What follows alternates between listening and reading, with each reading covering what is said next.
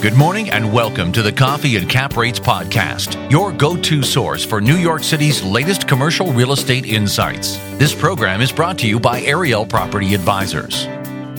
Hi, everybody. I'm Shimon Shkuri of Ariel Property Advisors here with Coffee and Cap Rates, our usual podcast. And today I have my colleagues, Matt Zabonik and Aaron Sussman, both in our Capital Services group. They're going to tell us more about financing opportunities and options that we're seeing now post-COVID-19. Matt, Aaron, thanks for joining me. Let's have a conversation about everything cool that you're seeing in the financing world. Perfect. Thanks for having us, Shimon. Thanks for having us, Shimon. Yeah. Matt, why don't you start? Sure. So I think we're seeing a lot more life coming back into the financing markets than we saw even 3 or 4 months ago. We're starting to see a lot of new financing tools that are becoming more and more prevalent that weren't really available last year during COVID. And we're also starting to see lenders get a little more aggressive than they used to, both in terms of LTV and in terms of valuations.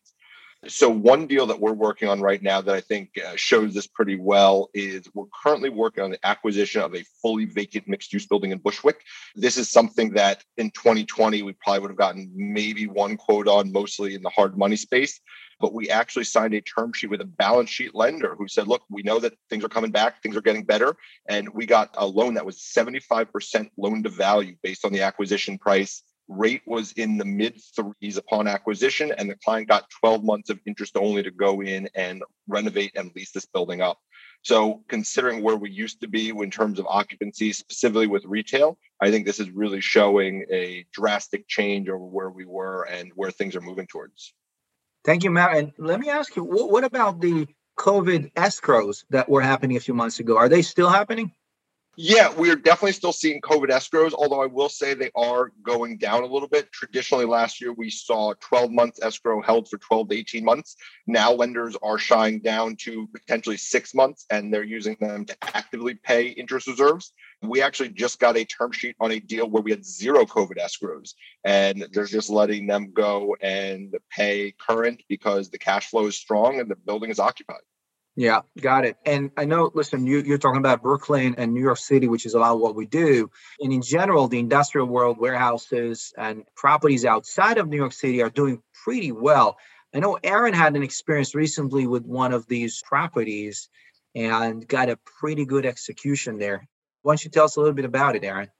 Yeah, sure. So we just placed a $4 million bridge loan in Hebron, Kentucky, for a 64,000 square foot new construction industrial flex facility, which the borrower paid for all cash. So one of the great components of this deal was that we're able to cash out the borrower 80% of his cost basis with only 15,000 square feet leased by closing. So that allowed the borrower to utilize, the proceeds to lease up the property and to purchase and develop other assets as well. So what stood out to us well in this deal was that it was a very attractive low interest rates, which was only at 5%. And most bridge lenders were pricing out deals at these low numbers are for more larger deals, we would say like $15 million and up. So seeing bridge lenders doing deals at these numbers with significantly low pricing levels as well, we find very positive. Great. And I know there's a lot of relatively new buildings that are now coming online and are not fully occupied, and it's harder to get tenants in, although in the past few months, it's been a lot better. And also we have some 421As that are expiring in some buildings. These are property tax incentives that are expiring. And how do lenders look at that? What kind of creative solutions we have for that today, if any? Yeah, that's a great question. We're seeing that a lot these days. People who either had buildings that were occupied prior to COVID or finished mid or right before COVID and really hurting on the lease up. Those are really, we see them as lease up plays, and they need time and they need runway in order to get them across the finish line. We've actually had a number of debt funds and bridge lenders come forward who are looking to get aggressive, one of whom were most recently quoted 2% interest only for the bridge, all in, which we think is incredibly aggressive in this market. They got up to about 70% loan to value. Bridge to perm, right? It's bridge to permanent loan? Exactly. Okay. But on the bridge portion, they were locking in just above 2% all in, which is lower than the perm rates we're seeing these days. So people are very eager to sort of get these bridge loans in so they can execute on the perm side. And we're seeing a lot of people who are getting really aggressive in that space to try and win the perm business on the back end. In terms of the 421A, that's an interesting, unique situation that really only is happening sort of in this area with everything phasing out. We've been working with some groups in order to try and help solve that. We're creating some very interesting products that are in the works that we hope will be a very easy solve to a very complicated solution and help guys get out. But these are not your traditional bridge or perm loans. These are sort of hybrid debt fund structures. We're working with hyper amortization and other products in order to get someone at the right level. Right. So lenders are a lot more comfortable. There's more certainty from their end.